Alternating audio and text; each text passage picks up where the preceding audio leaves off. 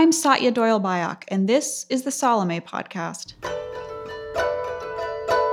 Something is making its approach to us. Our wars are results of projection, of not being able to understand that what we are actually fighting externally is something we don't want to fight inside of ourselves. Here we are. How will we hold this? How will we hold the light inside the dark? If consciousness is going to shift on the planet, it shifts in the single individual.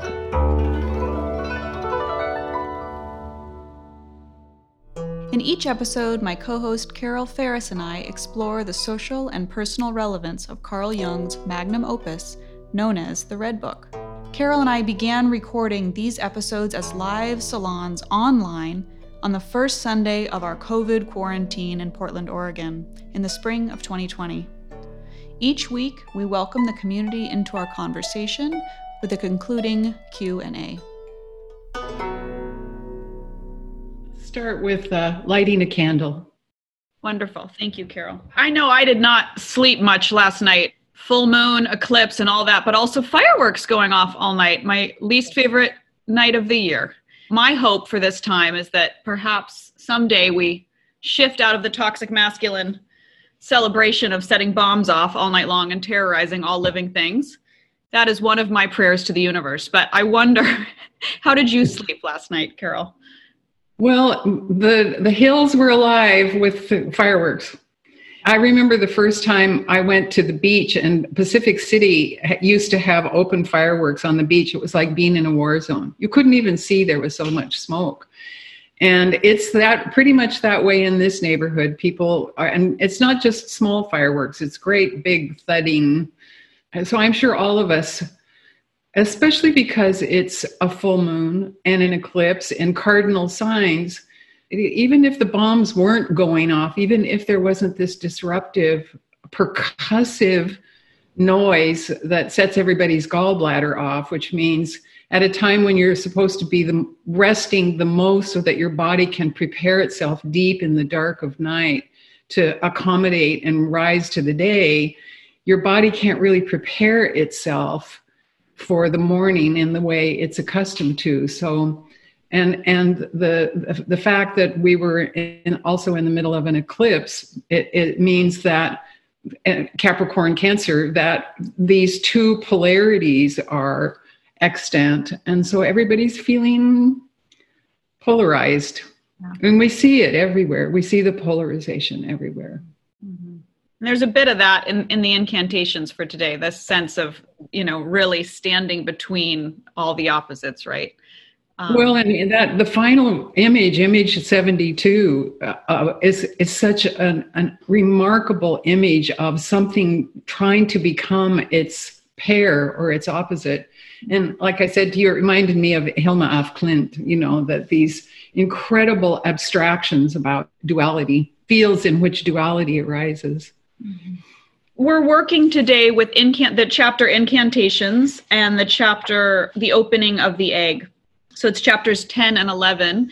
This section, and I think next section that we will cover in a couple of weeks, are just an abundance of images. So we're going to try to show them. I'm trying to post them on the website a little bit more as well, but we'll try to show them for those of you who aren't here and try to describe them for our blind community members, and also for the podcast. We will see if we can translate this to audio at all, but there's quite a remarkable section. So Carol, do you want to start with the images, or shall we start with incantations? Well, let's start with the incantations, but let me show the image that the incantations begin with, because the opening incantation, I have prepared, Christmas has come, the God is in the egg. I have prepared a rug for my God, an expensive red rug from the land of mourning. He shall be surrounded by the shimmer of magnificence of his eastern land. I am the mother, the simple maiden who gave birth and did not know how. I am the careful father who protected the maiden.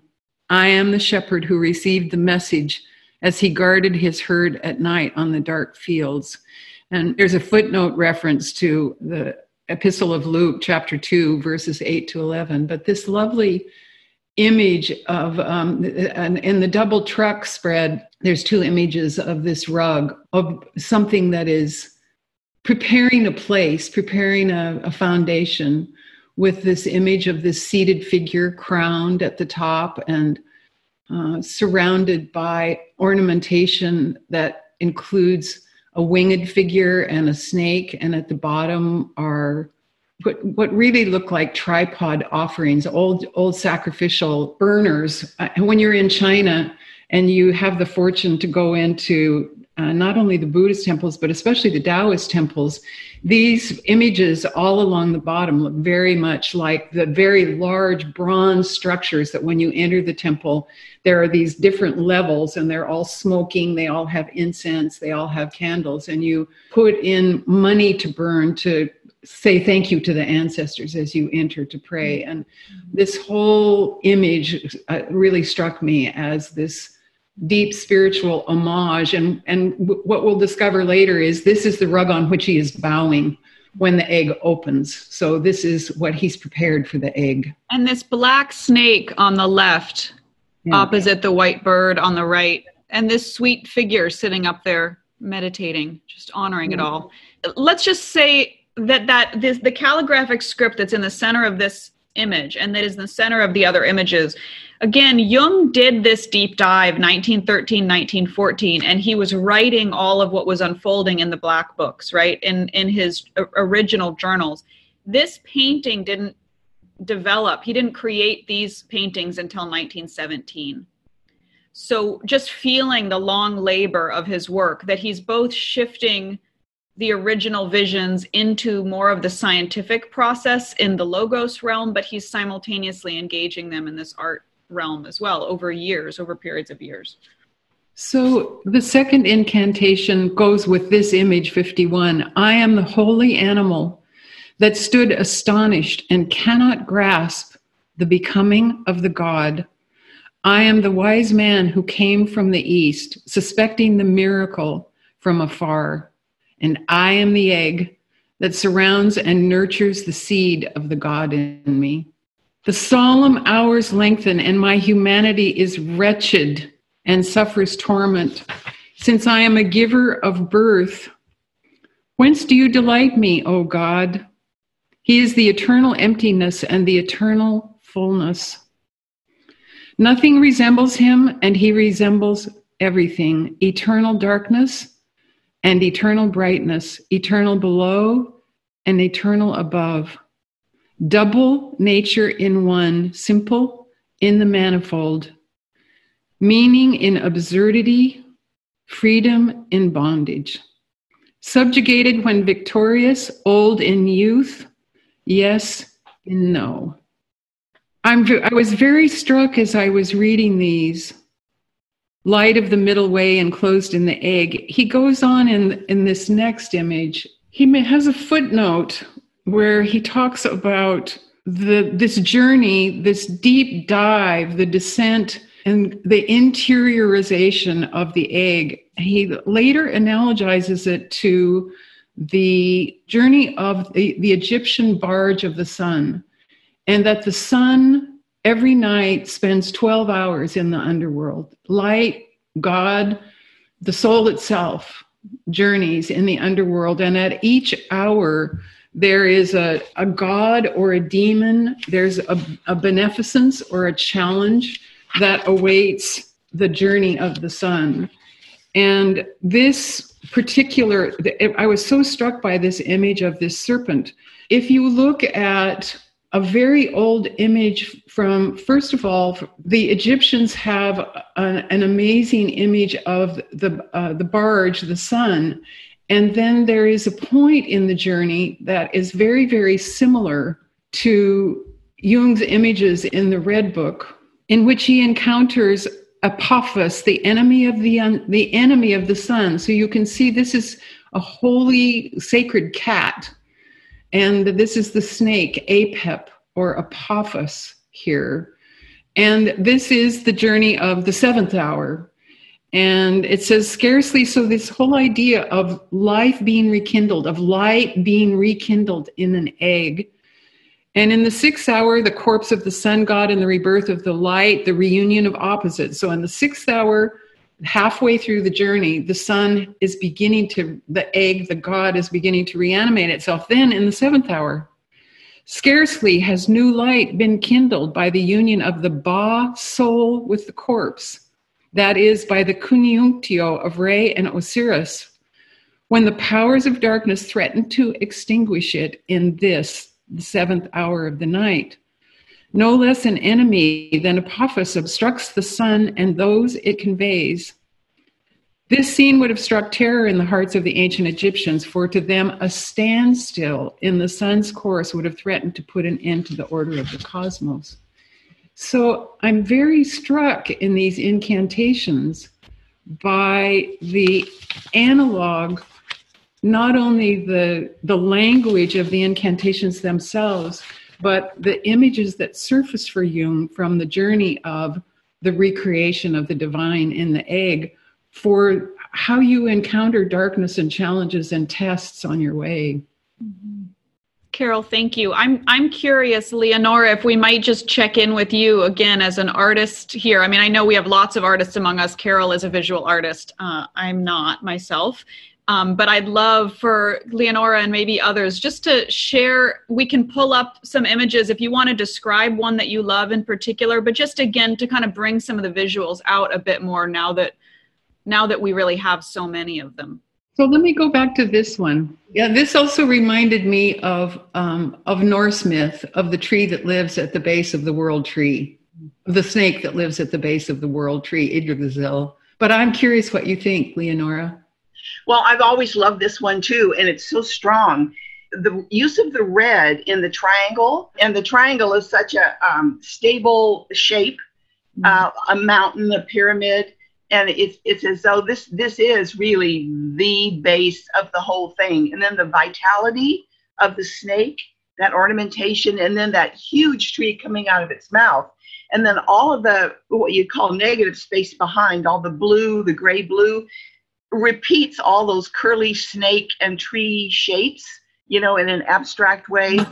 The power of this painting has always just floored me. And the kind of the inside out, the way he twists the snake, you see the underside, you see the underbelly, and then you see the top, as it spirals up. And then the shape of the tree echoes that spiraling and that curling. It's incredible. I love this. Oh my goodness. Yeah. Let me show this next one. Here is the image on the left. This one on the right, the barge sailing through the dark of night with the sea monster.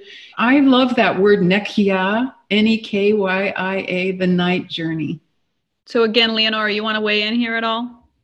Well, just to say, when you're out in the ocean, you can't see very far down into the deeps. And here it appears that monster fish shape is underneath the boat, and it's like that in the unconscious, it's underneath and you don't know whether it's there. Maybe it's there, maybe it isn't, but probably it is. And and it's this huge scary looking shape there, and it looks like teeth. Mm-hmm. And underneath underneath in the ocean, and it has a similar power to that snake. It's just different in that way. It's profound. Well, it's definitely the fruits of the descent. Part of what I did this week was I've been reading Kathleen Rain's book about William Blake. And I'll just briefly read a quote from William Blake. This is in the 1780s. He says, "I see ever-existent images seen by the imaginative eye of everyone according to the situation he holds. To different people, it appears differently, as everything else does. The nature of visionary fancy or imagination is very little known. A spirit and a vision are not, as modern philosophy supposes, cloudy vapor or nothing. They are organized and minutely articulated beyond all that the mortal and perishing nature can produce." And I think about artists and reaching down into something else. Blake goes on to talk about, I'm not copying nature. I'm not imitating anything. Something is presenting itself through me, and I'm open to it. I was really struck in reading this section again that just speaking of what arises, I mean, these experiences of what arises and the truth of everything that we're reading in this, if we kind of keep, as I know all of us are, kind of remembering, letting it tap into our own journey in different ways, that I was reflecting on the reason that I first read the Gilgamesh myth is because I had a dream in which an old man, I would need to go back and recall it because this is just coming to me again, but essentially that an old man kind of jumped off a ship and dove deep into the ocean. And I thought, that's Gilgamesh. And then out of the water emerged a younger man. And, again, there was more complexity to it, but this sense both of the dive into the water and the renewal. I mean, the whole image was renewal. And when I woke up from it, of course, I knew vaguely who Gilgamesh was, but I don't have much of a myth background, unfortunately, at all, to my detriment. So I had to go learn about it. I took it to my analyst at the time, and honestly, not a lot came from that. So then I started learning from it. But within 2 weeks or something, I saw that there was a course listed that sort of just emerged synchronistically teaching Gilgamesh. And it's like, oh, okay, perfect. This beautiful synchronicity. And I started studying that. And that then led me pretty quickly into teaching courses on Jung at the same institution and teaching Campbell and the Red Book and all these other things. But what was phenomenal for me is to feel this kind of my own sense of death and renewal, that something was getting really old inside of my own understanding of the material. And I think it was really, for me, the beginning of the Salome Institute in many respects, of something wasn't working in what I was studying. And so Gilgamesh emerged in my dream as this kind of old king that was, dropped into the water, and a new, younger prince emerged. I mean, on a stallion. I think this young man came out of a stallion out of the ocean, on a stallion out of the ocean. So for me then, when I read all this, Jung's work with Gilgamesh and Izdubar, this kind of relation between the two, and he's speaking about this same quality of self-renewal throughout it, it just strikes me very personally in reflecting back on, again, the archetypal nature of all these images. And of course, I reflect on it from a gendered perspective as well, because a huge part of this for me is navigating these gendered components and how they relate to each of us. Not just, again, abstractly, but I think it helps us understand ourselves in really deep ways if we can reclaim what those different projections are or what those different archetypes are. So I don't think for me that those images were my own God. In fact, the more I've worked with this, I think my own God image that a lot of this has led to is a female maiden image. And Jung's notion in the scientific breakdown of this, and again, I really honor that gender is a profoundly fluid thing. So I believe this is an extremely individual experience. And it's the reason that I have sort of obsessed with it and dragged a lot of Salome students in the last several years through this kind of breakdown of gender in Jung's work, because we all have different gender identities and they transform, I think, as well over time. But that I think for me, those images, the older man and the younger man, were more of my animus nature. They were more of my willpower and my capacity to create things nature. And that led then to the emergence of images of a younger sort of maiden god. And so for Jung, he did it the opposite. There was a young female soul that kind of guided things, and he arrived at the male god. And really, the more that I have kind of tried to break this down from its roots, I think I'm kind of at the moment back to feeling what Jung's conclusion was, which is, in fact, for me, as a female identified person, my journey was through this masculine, this male animus figure to an encounter with a feminine god, who, for me is the Salome essence. And again, so then we're kind of full circle into Jung's own work. But so just feeling that again deeply for me, this quality of renewal in this section. Well, and it's the journey. I do want to show this. I found this as I was looking at what is called the Anduat, which is the Egyptian journey of the sun through the 12 hours of night. Here's the sun and the barge that's going to carry it through the night, and it's going to encounter these 12 different deities and demons. And there's a prayer for every stage. There's an action for every stage, and that it involves a descent and, in a way, a collapse, and the dissolution or the surrender to the dark, the surrender to the deep. one of the things that this took me back to, the 12 hours of night, the 12 gods, the 12 stages of, not of transformation, but of engagement of the light and the dark. I went back to the wonderful book, The Lament of the Dead, which is a conversation between James Hillman and Shamdasani, where they're talking about how the Red Book it's not typology, and it's not psychology, and it's not what they call second level abstraction, that even though the images, Jung's images, followed later from the experience of the journey itself, it's the journey. Unmediated or cast into typology or some kind of working hypothesis. It was the journey itself. Mm-hmm. And so what you're describing, the dream and the descent, the thing that's so striking about the idea of the descent to the dead, that our life is dependent on everything that's gone before us, and it speaks through us if we'll listen, mm-hmm. or if we'll attend. And we aren't the first and we won't be the last, mm-hmm. to make this journey. It's so alive all the time. It's so alive right now. Whew. Here, let's read the last incantation. We asked earth, we asked heaven, on page 303. We asked the sea, we asked the wind, we asked the fire. We looked for you with all the peoples. We looked for you with all the kings. We looked for you with all the wise. We looked for you in our own heads and hearts, and we found you in the egg. I have slain a precious human sacrifice for you, a youth and old man. I have cut my skin with a knife. I have sprinkled your altar with my own blood. I have banished my father and mother so that you can live with me. I have turned my night into day and went about at midday like a sleepwalker. I have overthrown all the gods, broken the laws, eaten the impure. I have thrown down my sword and dressed in women's clothing. I shattered my firm castle and played like a child in the sand. I saw warriors form into line of battle, and I destroyed my suit of armor with a hammer. I planted my field and let the fruit decay. I made small everything that was great and made everything great that was small.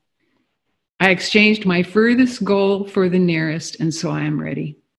I love that so much. I don't know if this feels like a small point to other people, but I think he means it quite literally, that he dressed in women's clothing. I don't think he's expressing that as a metaphor. And I wonder in the Black Books if we won't learn a little bit more about that. But again, I just love that in terms of Jung's courage in his time, because we know he in fact played like a child in the sand. That was an important part of his development, is returning to the joys of his youth, of just playing with stones and rocks by the lake and the sand.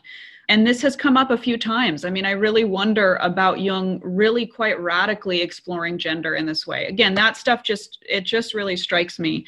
I'm struck too, briefly, with that first incantation, when he says, this is on page 299, I am the mother, the simple maiden who gave birth and did not know how. Yeah. That strikes me so deeply, because I think when we don't have elders and we don't have a culture that helps us in self-development, the development of consciousness and the birth of consciousness, it is an experience of not knowing what's going on with our bodies, to be pregnant and not know what it is, to have no, I think of The Blue Lagoon. You remember that cheesy movie? But this strikes me, this young woman who's on this island. And I mean, I think they grew up there as children, as the narrative or something. But these two, the young man and woman, don't know what pregnancy is. They've never experienced it before or been told it. So her body is changing and she gives birth and she doesn't know what this bloody, painful, terrifying ordeal is. They have no conception of what's unfolding. Now, maybe that's absurd because, nature shows us what birth is. Okay. But this idea that you don't know what's unfolding in your psychological journey when we're transforming, when something painful and terrifying and then beautiful emerges, when we don't have culture to hold that. And that's what Jung is bringing forward again, is how do we go through this journey if culture isn't there to guide us in some way? So I just love that line. I am the mother, the simple maiden who gave birth and did not know how. And I am the careful father who protected the maiden. Yeah. Such a beautiful holding. No, and one of the reasons I love this image, this complex figure that's becoming, to use Leonora's word, swirling, the swirliness of it. But look at the look on its face as it looks at the egg. What is in the egg? What has come out of this that I have prepared a place for this? And and oh my God. And what image number is this, Carol? This is image 61. And Leonora, you want to, just as again, as you, what you see there, you want to describe?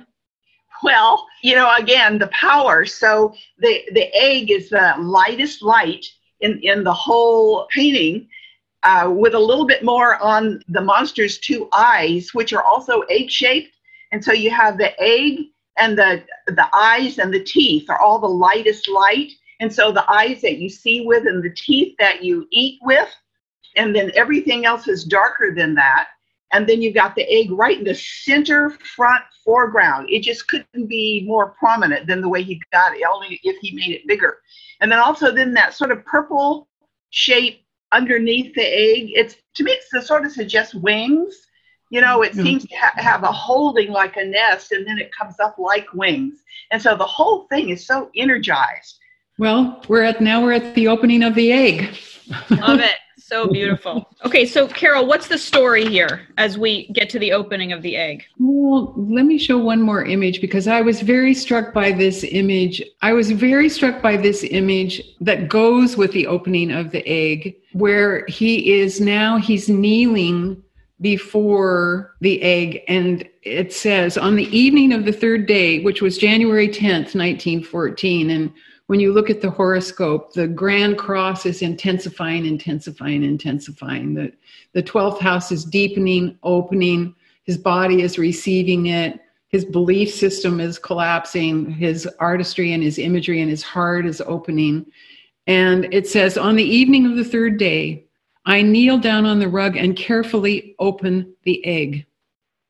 Something resembling smoke rises up from it, and suddenly Izdubar is standing before me, enormous, transformed, and complete. His limbs are whole, and I find no trace of damage on them.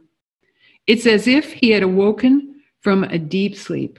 And he says, and here we feel and hear Izdubar in his own sort of incantation. This is all italicized text. And just again, as a setup, it's this, for me, this beautiful witnessing of how the inner figures transform along with Jung's transformation, right? They do not stay stagnant, and they are not without their own life and agency. There's something profound that he conveys here. So this is Izdubar speaking. Where am I? How narrow it is here. How dark, how cool. Am I in the grave? Where was I? It seemed to me as if I had been outside in the universe. Over and under me was an endlessly dark, star-glittering sky, and I was in a passion of unspeakable yearning.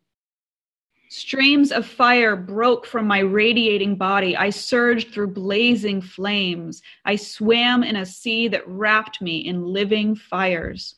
Full of light, full of longing, full of eternity, I was ancient and perpetually renewing myself.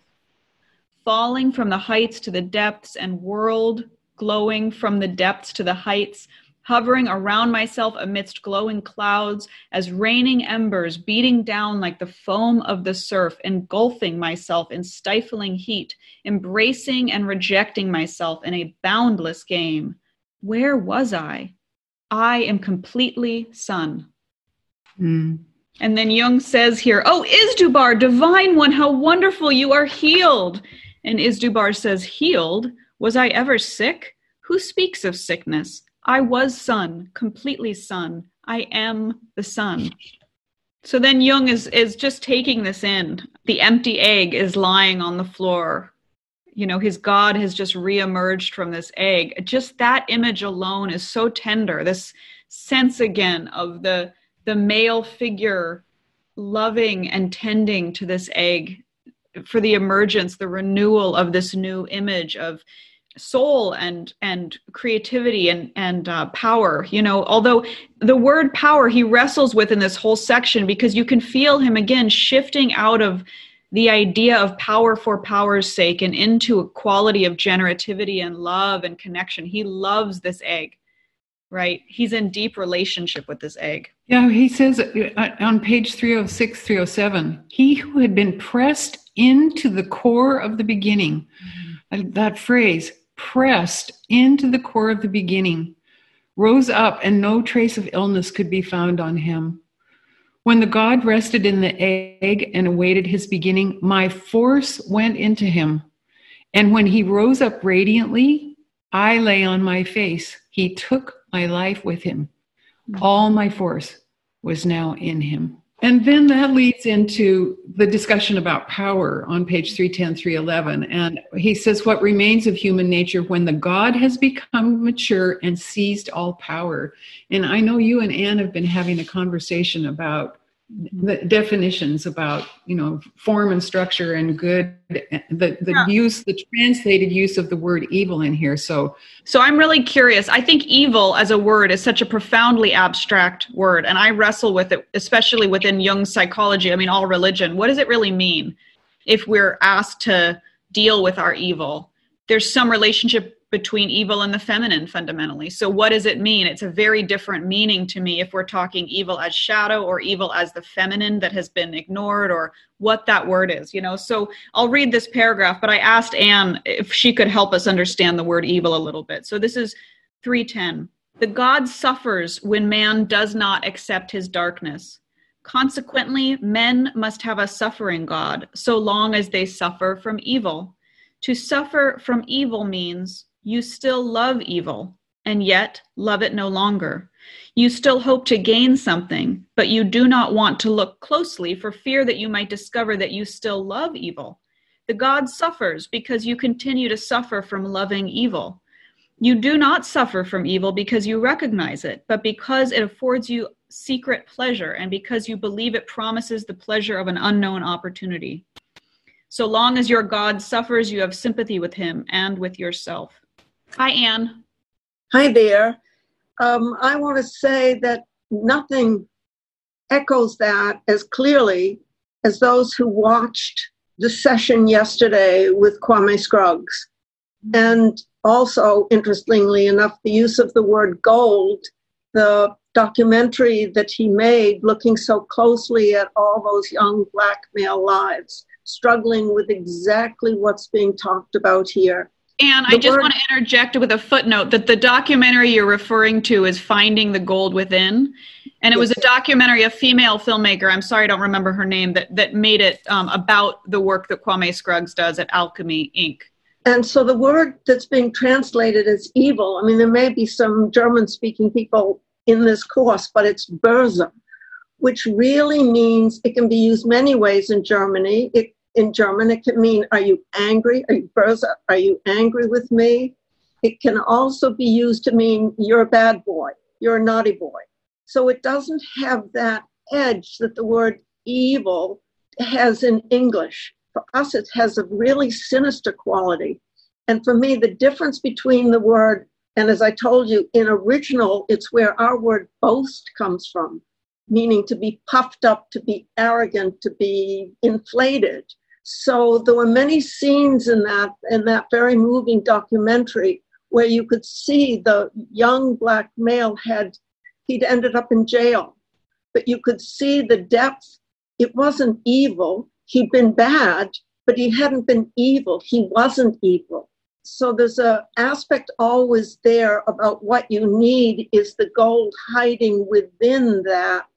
And as I say, we don't have the exact word in English that I know of that would translate it. Because if I say evil, that's how we have been consistently looking at that. But it's not. I'm really curious for more on the idea that it's related to boast, because I think he's exploring power so much in this section. Right.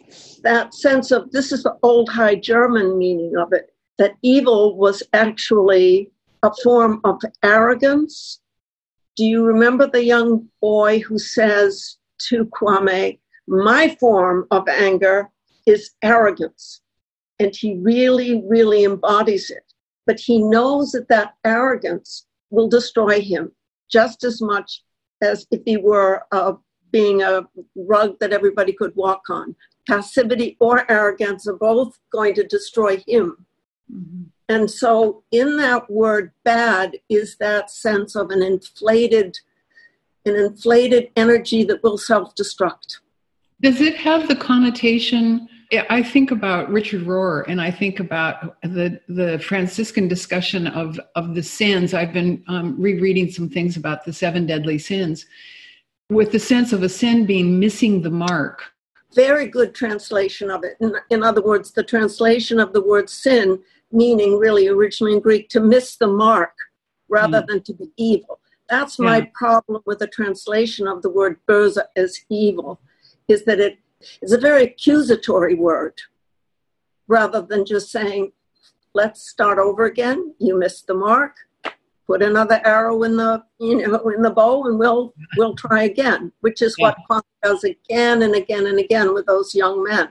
So this section that begins that God suffers when man does not accept his darkness. Yeah. Again, I believe it should be on page 67 in the facsimile edition. That line, to suffer from evil, means, you still love evil and yet love it no longer. Yes. That's absolutely brilliant. What it's really saying is, well, I never heard it so perfectly expressed as I did yesterday, and I did in that film, Finding the Gold Within. It is to hold it, to see it, to be aware of it. I think that's where we are all right now, is what do I do? What do I do, for example, with racism? I have to become aware of it in myself to be able to hold any shreds of it within me, to recognize, it isn't good, it's bad, but to love it sufficiently to hang in there with it enough that I can let it transform itself into that which motivates or powers my life in a direction that's not destructive. Mm-hmm. It's brilliant what he's seeing here. It so speaks to right now, I can't believe it. Mm-hmm. Shall we continue with just a little translation since you've got that there, Anne? You have to know it's all I have is the medieval script, so we'll try. Go ahead. Okay. Man stands between emptiness and fullness. If his strength combines with fullness, it becomes fully formative. There is always something good about such formation. If his strength combines with emptiness, it has a dissolving and destructive effect, since emptiness can never be formed, but only strives to satisfy itself at the cost of fullness. Combined, thus, human force turns emptiness into evil. And I could go on. For me, this whole section, and it goes on for some pages, it's a lot there. Yes, there's a lot there, and you could do a whole salon just on that one sentence. But as I hear that, I hear the struggle that's going on throughout the incantations, more in the incantations than in opening the egg, where he's really going back and forth between what do I mean by emptiness? Is emptiness the void that will be there if I see it? I mean, he starts off with this is Christmas and the egg, but he's quoting from Luke, and God is still very much a he. He's still very much in that paradigm. And in that paradigm, emptiness is void. But as you begin to turn that and you watch him through those incantations, turning, because starting off, he's got the image of an egg. He doesn't have the image of sperm. He has the image of an egg, which is so archetypally feminine and deeply feminine that the egg is going to carry him from there. Yeah. And so emptiness in itself, as is in this sentence, is going to transform from emptiness as void to emptiness as fullness. I mean, I think you're watching the whole shift taking place, the struggle back and forth and the shift taking place there. I mean, as I'm talking, I'll just tell you that one beautiful line from Taoism, which is, can you be that hen, that mother bird? Can you be that hen hatching the egg because your heart is always listening? Mm. I mean, it's so deeply, deeply feminine. He's getting turned from the egg is empty to the egg is full, as it were. Or the egg is turning him from empty is void to empty is full. That's what I hear there. But thank you, Anne, so much. Love it. Beautiful. Grateful for your insights into these pieces, and they just keep building and building. They do. There's this a couple paragraphs, but on page 312, again, for me, I'm just so drawn to the necessity that Jung goes over and over about us living our own individual lives and not subscribing to anyone else's path, ever. He says, I just love this line. He says, because of this, the good ones will ultimately destroy their own work, and all those whom they forced into the service of their own work will become their enemies, because they will have alienated them. But you will also secretly begin to hate whoever alienates you from yourself against your own wishes, even if this were in the best interest of things. Unfortunately, the good person who has bound his strength will all too easily find slaves for his service, since there are more than plenty who yearn for nothing more strongly than to be alienated from themselves under a good pretext. I'm going to read that last line again, because to me it's just profound. There are more than plenty who yearn for nothing more strongly than to be alienated from themselves under a good pretext. So I'm so moved over and over by Jung's dive into this work, but determination that he not become a prophet. His whole thing was, do not make me a prophet. I do not know your way. I do not know your way. I cannot tell you your way. I can only tell you my way. And, that he's discovered these signposts in different ways, the archetypal signposts of psyche. I mean, there's a lot that he leaves for us, drawing this ancestral knowledge back towards us. But he's also really saying, like, don't follow in my footsteps, and if you think you're following in someone else's footsteps doing good work, you're going to become alienated from yourself, and you're going to become miserable, and something is going to go awry. So we've seen that so many times, and it just really moves me the way he put that there. Well, I'd like to read the last paragraph. Good. Starting at the bottom of 313. Mm-hmm. Thus your soul is your own self in the spiritual world. As the abode of the spirits, however, the spiritual world is also an outer world. Just as you are also not alone in the visible world, but are surrounded by objects that belong to you and obey only you, you also have thoughts that belong to you and obey only you. Just as you are surrounded in the visible world by things and beings that neither belong to you nor obey you, you are also surrounded in the spiritual world by thoughts and beings of thoughts that neither obey you nor belong to you.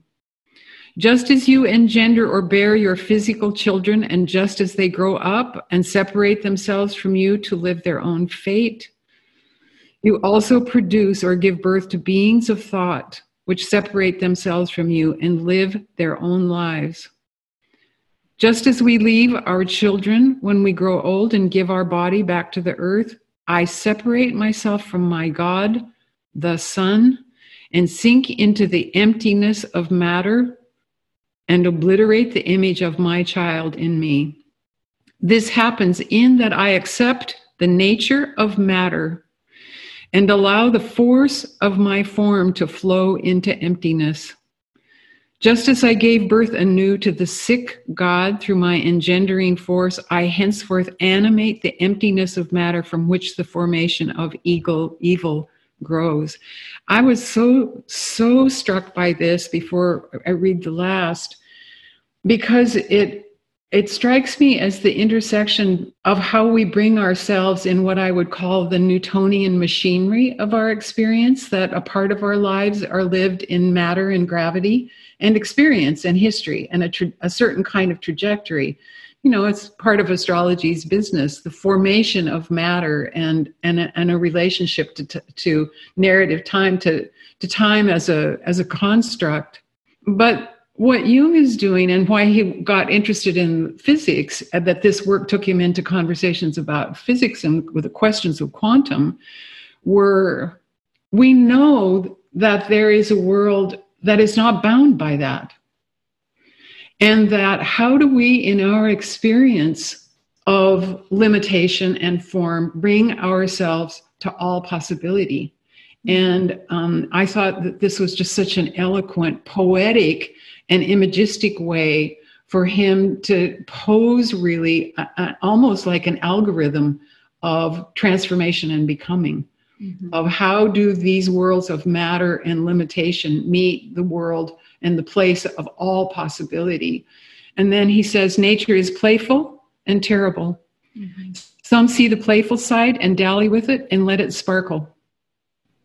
Others see the horror and cover their heads and are more dead than alive. Those are the ones that are happy to have a pretext to be in service to. The way does not lead between both, but embraces both. It is both cheerful play and cold horror.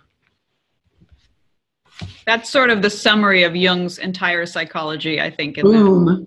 Right. And when he says the way does not lead between both, but embraces both, right? He's it's not about, again, for me, it's so different than a lot of Eastern meditation traditions. Again, this is just my experience of it, but he's saying, embrace all of it, live life, be deeply engaged with existence, not just trying to thread through the pleasures and the pains. Now, again, that's my own experience of it, but it really moves me. And then there's all these images, and maybe we can show more the beginning of next week. I find where we go from here a very strange shift, because the next sections are quite they're quite dark again, and they're different. The female figures return for the first time in a while, and they're different. So we're in for another journey after a little break. Anne, did you want to share something? Yes, I just wanted to say a couple of the most powerful images or expressions of the egg at the beginning of the 20th century, right when Jung is there and in Switzerland. One is Brancusi's egg. Sent you an image, I don't have it, but it's one of his purest and most beautiful sculptures, that along with a fish. Just this unbelievable egg. And the other one is Finnegan's Wake of James Joyce, which is actually based as well on the Egyptian Book of the Dead. So it starts out with his Finnegan falling from a ladder and being dead, and ends up with him going through all the various 12 houses of the dead and arising at the end as the opening of the egg. The only reason I say that is because I think the imagery is very much present at the beginning of the 20th century. A deep transformation is taking place, not only in Jung, and Joyce takes his daughter who has schizophrenia to Jung, not successfully, but at any rate, that it's there. I'm so profoundly struck how much artwork and writing, some of, how much came out of that 1913, 1914, or Hilma Klint, a few years earlier. There's so much happening in that. And it, we'll see, but it feels to me like we're in a similar space where there's just a profundity of movement and creation happening right now. And thank you. We're in a different house of the dead, as Carol was taking us through. I think we're just in another house. That's all. Yes, we're at a different hour. We're in the night journey. We're at a different hour, and I think not only are we at a different hour, but to circle back to Satya, your observation that he's going to go someplace else. I think about the Kabbalah and about how things refract themselves down and up, and that at every level there is the entire journey within one level. That as we continue to deepen and enter it, it's like fractals, that we encounter it again and we encounter it again. But in terms of now, of the spirit of the times and the spirit of the depths, when you look at the astrology of now, including the eclipse last night, we are today at a place that's roughly analog to where Jung was on January 10th, 1914. We're at a crossroads and on a journey, and we're in the depth of it. And so it helps to know who we're going to meet on this journey, to have some sense of, you think about all of the world's great prayers of journeying to your death. and of the imagery that's available, not just from other cultures or from other people, but that's available to you as you're in that process. And the thing that is stunning to me about the incantations in the opening of the egg is that it's not preconceptions. He's not dealing with preconceptions. He's dealing with the raw material of human ancestry, of cosmic ancestry. That's why the egg is just, to your point, Anne, is just such an incredible image. But I think it's why we're going to meet the darkness again. You know, there's the darkness within the journey. Mm-hmm. Whew. All right, Claudia, did you want to, we're going to Q&A, right? And we would love your thoughts. I'm also just moved today, again, just kind of, I'm feeling schmushier today with, little sleep and a lot happening in the whole world. I'd love if people also just want to share a little bit personally how this journey in the Red Book with us so far has been impacting you. And if you're here every week, kind of what are you here for? Just feeling, what's the personal connection unfolding for you? Claudia? I was struck by the image on page 64. I don't know, I just want to bring this up where Jung is bowing to the cracked egg. And if you look down at the bottom in the ocean depths, you'll see that the solar barge is all the way to the right at the end of its journey, and it's reaching a crossroads, I was very aware of that. I love that.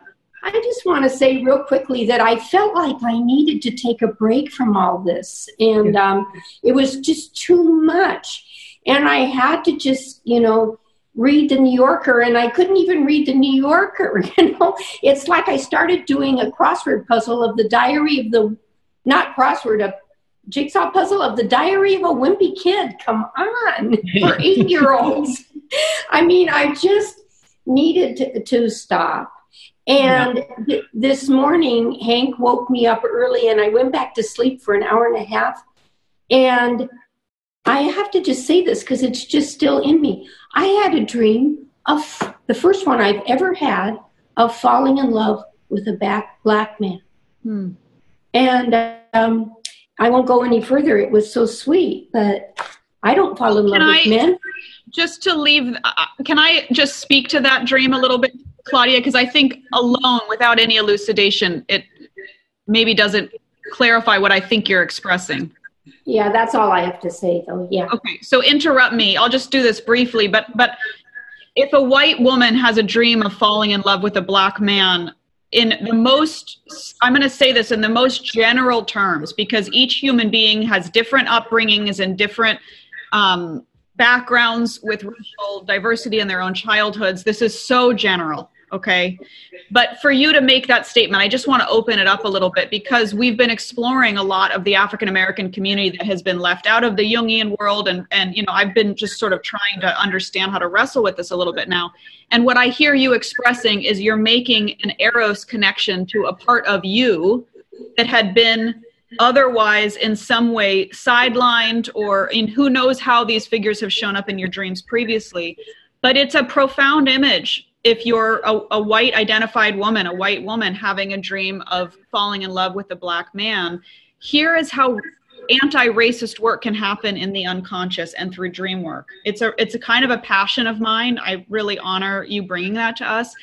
For you to have an Eros connection with an opposite figure in that way is profound, because it brings it closer to you in your own psyche and withdraws those projections from black men in the world in a very different way. Now, you might develop erotic projections in the external world in a way that's unexpected, but again, to kind of withdraw that, because you're falling in love with an opposition within yourself.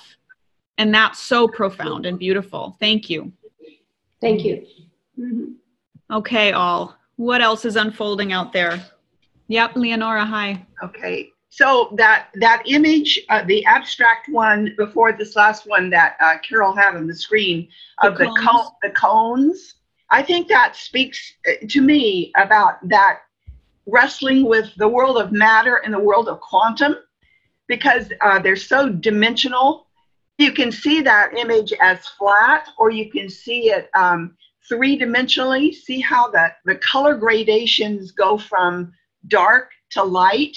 And so are they going up or are they going back into the distance? And then in that whole field, that gray checkerboard field, is it geometric or is it wavy? And it's both. And it's like that image, the whole painting kind of goes back and forth, 2-dimensional, 3-dimensional, 4-dimensional. And to me, it's that embracing both the material and the quantum. With the thing about the black-white, the opposites, the all of that dynamism, of what we've been experiencing mentally, emotionally, and physically. To me, it speaks in this very abstract painting, and I think that's what we've been doing with the Red Book, and with the racial thing. I think it's hugely dimensional. When I represent this concept to myself, I use the image of transparencies, like levels of seeing, like when you look into a plate glass window and you see your image and then you see the images beyond it and it kind of stacks up in layers of transparency. To me, this painting of Jung suggests the dimensions like that in that same way. Really complex. Thank you, Leonora. I want to add on a bit to that in a way of the idea of becoming. Yeah.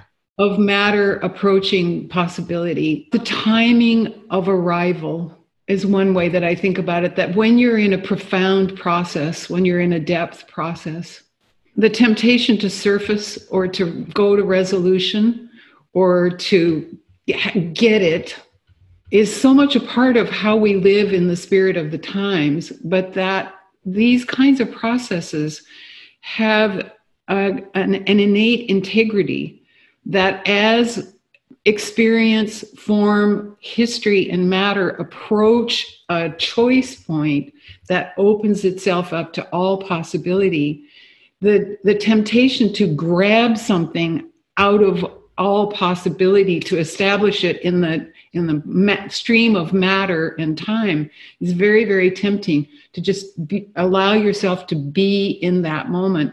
And I think that's really implicit in this drawing. And in the I don't pretend to completely understand Jung's idea of enantiodromia. I just love that word. Yeah. And how I've drawn it myself over and over again is very large drawings going like this and coming down to a point and then going out. So when I saw this drawing, it was like, well, that's kind of how it felt to me. But if you bring that down into an organic human process of discovery and arrival, this is a really beautiful distillation of it. But it also shows that there's that very narrow, so many poets and so many theologians talk about the narrow gate, the place that you get. And I really appreciate the arrival at that place and the kind of patience and self-forgiveness and forbearance it takes to not want to go through the gate and just reinstate the old experience. Exactly. And hold the tension, right? Be willing to hold the tension and let the egg go through its process of development. This also, I just want to say, this image precedes, the image of the cones precedes this chapter coming on hell. Some of you may have the Introduction to Jungian Psychology, which is another name, but it's the 1925 seminar on analytical psychology that Jung gave. But if you have this particular version, it's a Philemon Foundation publication, page 105. I'll just read briefly. It's just a little snippet, but Jung speaks to this image of the cones. So I'm going to, again, start in the middle here. He said, Elijah from the Red Book. This is his interpretation. It's really a beautiful digestion of the Red Book journey for those who want to do another dive. Elijah had said that it was just the same below or above. Compare Dante's Inferno. The Gnostics express the same idea in the symbol of the reversed cones. Thus, the mountain and the crater are similar. There was nothing of conscious structure in these fantasies. They were just events that happened. So I assume that Dante got his ideas from the same archetypes. I have seen these ideas very often in patients, the upper and the lower cones, things above and things below. And the footnote there is the reference here is to Dante's conception of the conical form of the cavity of hell.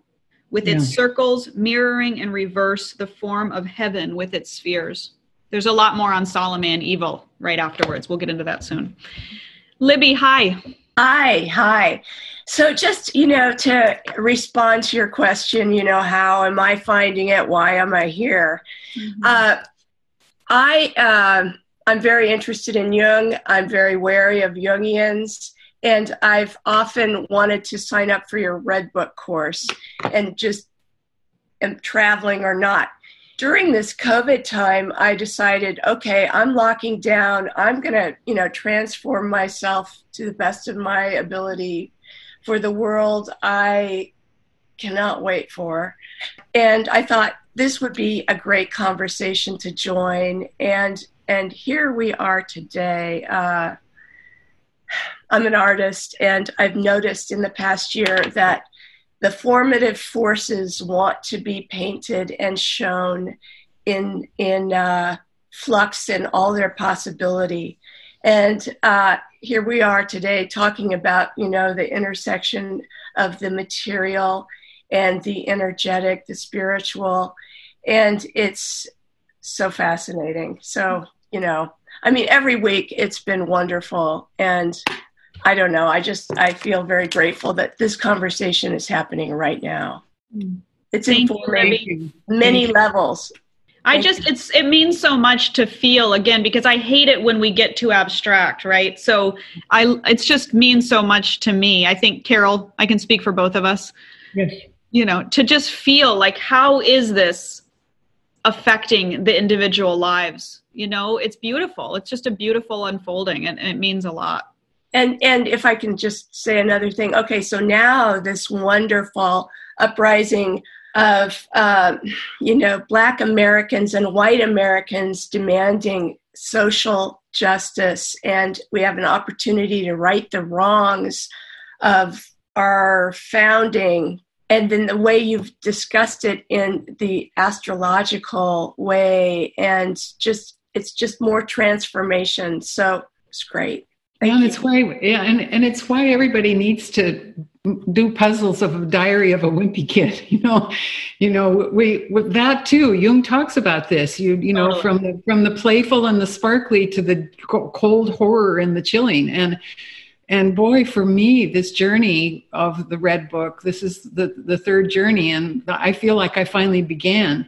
And the implications and the decisions that I've made is for myself, of doing this work, of taking time off from my work and going down and in, has produced both those things, sparkly and horrible. Yeah. And this idea of making some space to rest and to play in the middle of this huge task that we find ourselves in. I'm reading quite a remarkable book by a Minnesota woman, Nora Murphy, sent to me by my friend Sean Nygaard in Minneapolis, an Irish woman whose family fled the potato famine and who settled in Minneapolis, outside of Minneapolis, and who talks about coming to the realization that she's a colonizer and a dominator of the Native American culture there. And it's an extraordinary book. It's so deeply heartfelt, of her coming to understand that of her own longing for her own story makes her more sensitive to the stories of those around her. That I think this great work that we're all in, the United States of America, what we thought was true, what turns out to not have been true, how to live, how to, first of all, be with that. This is the idea of not, like the old blues singers saying, never make your move too soon. What does it, how to be with it before you think that you can actually do something about it. And so I have a great deal of self-compassion, and for everyone in the room here, and for where we all are in this moment, because other human beings have lived through times like this. None of us alive has. And we're on the cusp of something huge. We're at the pivot of something huge. It's very, very old. And it's not like, oh, well, it'll just turn on a dime and we'll be in the New Jerusalem. It's not like that. So to be down in this work and to be kind to ourselves. All transformation of consciousness, it starts with us, right? We are the agents of change. So I think, again, just hammering this home, it's about what we're doing with our dreaming. To watch, I think of dreams as x-rays often. You're just seeing a slice of how the bone is healing or not healing.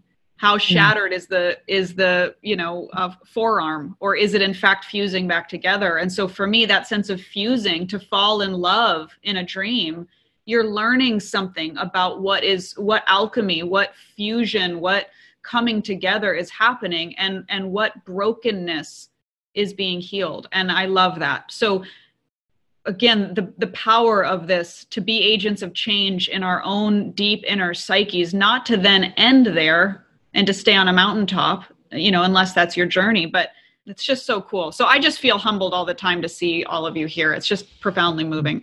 I could share something now if there's time. Yes. Sure.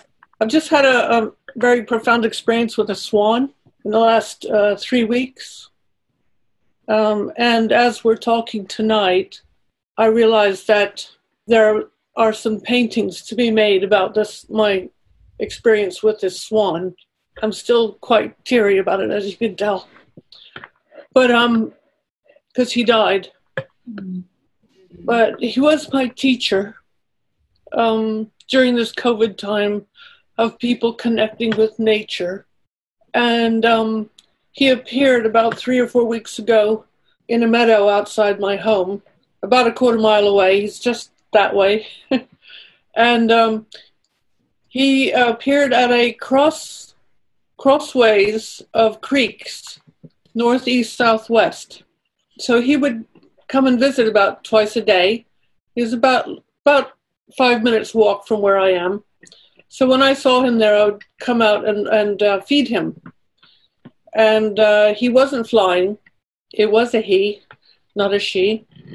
I kept calling him a she until I realized he was a he. And he got to know my call as I was approaching, and he would come and greet me as I was approaching.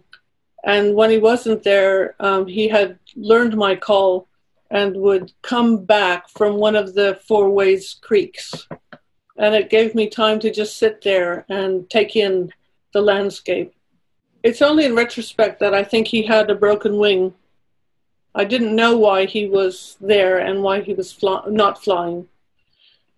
But last Sunday, a week ago, I was working and doing my vegetable work in my garden, and I heard the angel's wings of the swan above me, and I always look up when I hear that because it's so magical. And it was him. And he flew to my garden, above my garden, and then when he saw that I saw him, he turned around and flew back into the meadow. I hadn't seen him for 2 days since then, and he had been trampled by cows during that time.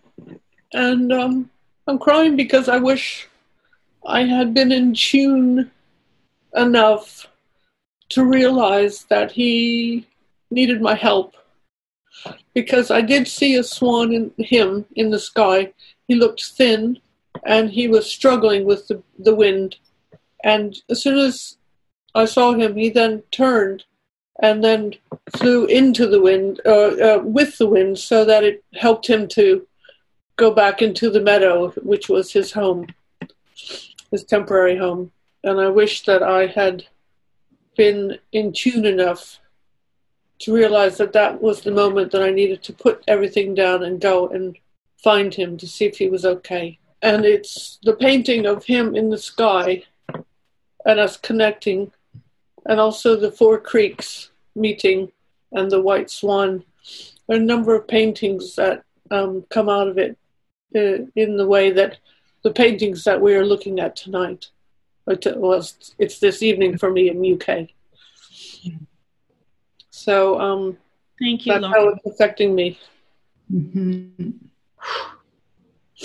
You know, Lorna, I can see tears in the room among so many people, and just feeling myself the things that I think my biggest regrets of life, and I want to own this for myself, but I just am so sympathetic of the feeling of knowing that there are injured animals that are somehow trying to get my attention. And I can feel this with humans too, although I think somehow it's easier and harder with animals. I mean, we just don't have social services for anyone, you know. Here there's the Audubon Society to call, but you know, they're not open. I mean, it's just like, there's so many complications. Why is it so hard with all of our capacity when we see an injured creature or a creature that's been injured by a human? You know, one very painful memory for me was a cormorant on a seashore that had swallowed a fish hook and couldn't, you know, the line was coming out of its mouth, and I had no idea what to do. And I still don't. In retrospect, it's one of my biggest regrets, not scooping it up or something and finding it help, because it kept coming towards me, seeking my help. So again, I'm just feeling so deeply, if we're talking about actual connection of the universe, it's this Piscean, watery quality. We are all one. Every emergence, every emergent form is part of our existence. And I really am deeply touched by your experience. And I am so sorry. Again, I can feel the sorrow in the room, but I am so sorry for your loss. So profound. I'm so sorry. Others, anyone else feeling anything you want to share? I know that's a lot that just unfolded. Just honoring our collective togetherness on this planet. You know, that it's not just racism, it's not just sexism. Those are huge. It's not just classism, homelessness versus billionaires. It is also human and animal, plant matter, all of these things that we think we are separate from, that we've all been trained to be separate from, and we are not separate. We are not separate. Hi, Magda. Hi. I just want to, I don't know the woman's name who just spoke. Lorna. Lorna. Thank you so much. I also have stories that map with that. And I just want to reiterate, I think, how much it is a part of everything that is happening now. I feel that so true in my bones. And Carol was talking about the not jumping out too soon. I love the ability of this group to stay with the ache of a story like that. It is the ache of knowing the evil inside us and sitting with it and staying with it. I had this feeling last night while the bombs were going off in the sky. I've had this sense of the metaphor, and I didn't even put it together until we were just talking about eggs. You know, when a chicken, I used to raise chickens, and when chickens are trying to break out of the shell, you can see them struggling sometimes. And there's this real urge to try and help them out, you know, just like I could just pick a couple pieces off and they'd be able to get out. But if you do that, they are not strong enough to survive on their own. And there is this way that it has felt like this change that is happening has been building for so long. I feel like I've known it in my marrow since I was little, but I've just been waiting for the peck to happen. And last night I was like, oh my God, this is it. Like the peck. And it's not easy. It's terrible. It's excruciating. But I feel like we're pecking out of our shell. That's what I wanted to share. Oh, and I guess I wanted to say too about what this has meant to me. Oh, by the way, I'm really glad we're going into hell next week. We're not going up. Magda, I think you just set us up perfectly for where we're going. It's the birth, it's the birthing, it's the hell. I mean, it's so, what you just said, woo, it's a setup for sure. I mean, I didn't know that. This is my first time through. So, but naturally, right? Right. And then just to speak briefly to what this has meant to me as someone who is working with people who are dealing with all of the energies that are being unleashed and how new it is for some psyches and how much chaos there is in the collective field, and someone who feels that personally very deeply and often feels really overwhelmed with all of that energy. This has been like an anchor for me, this work, to be able to ground into a mystical text that has a map and the astrology as well. It has felt so just like a validation and a home for my spirit to dig in. So I'm very, very grateful. Thank you. Thank you so much. Feels like a beautiful place to end, just feeling that anchor, and such a beautiful, humbling, extraordinary community we're all in. Yeah, thank you, everybody.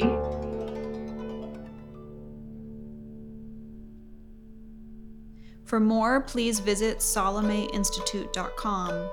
And please review, rate, and subscribe to this podcast if you haven't already. Many thanks to our incredible podcast team. To Anne Carroll for German translation and soulful insights, to our producer, Ayal Alvis, for turning this rough audio into a podcast, to Kelly Swenson for your dedicated work behind the scenes, to Haley Hendricks for the incredible podcast music, and to Ray Davis for our beautiful art. You're all brilliant and talented, and we're very grateful. Please tune in soon for another episode of the Salome Podcast.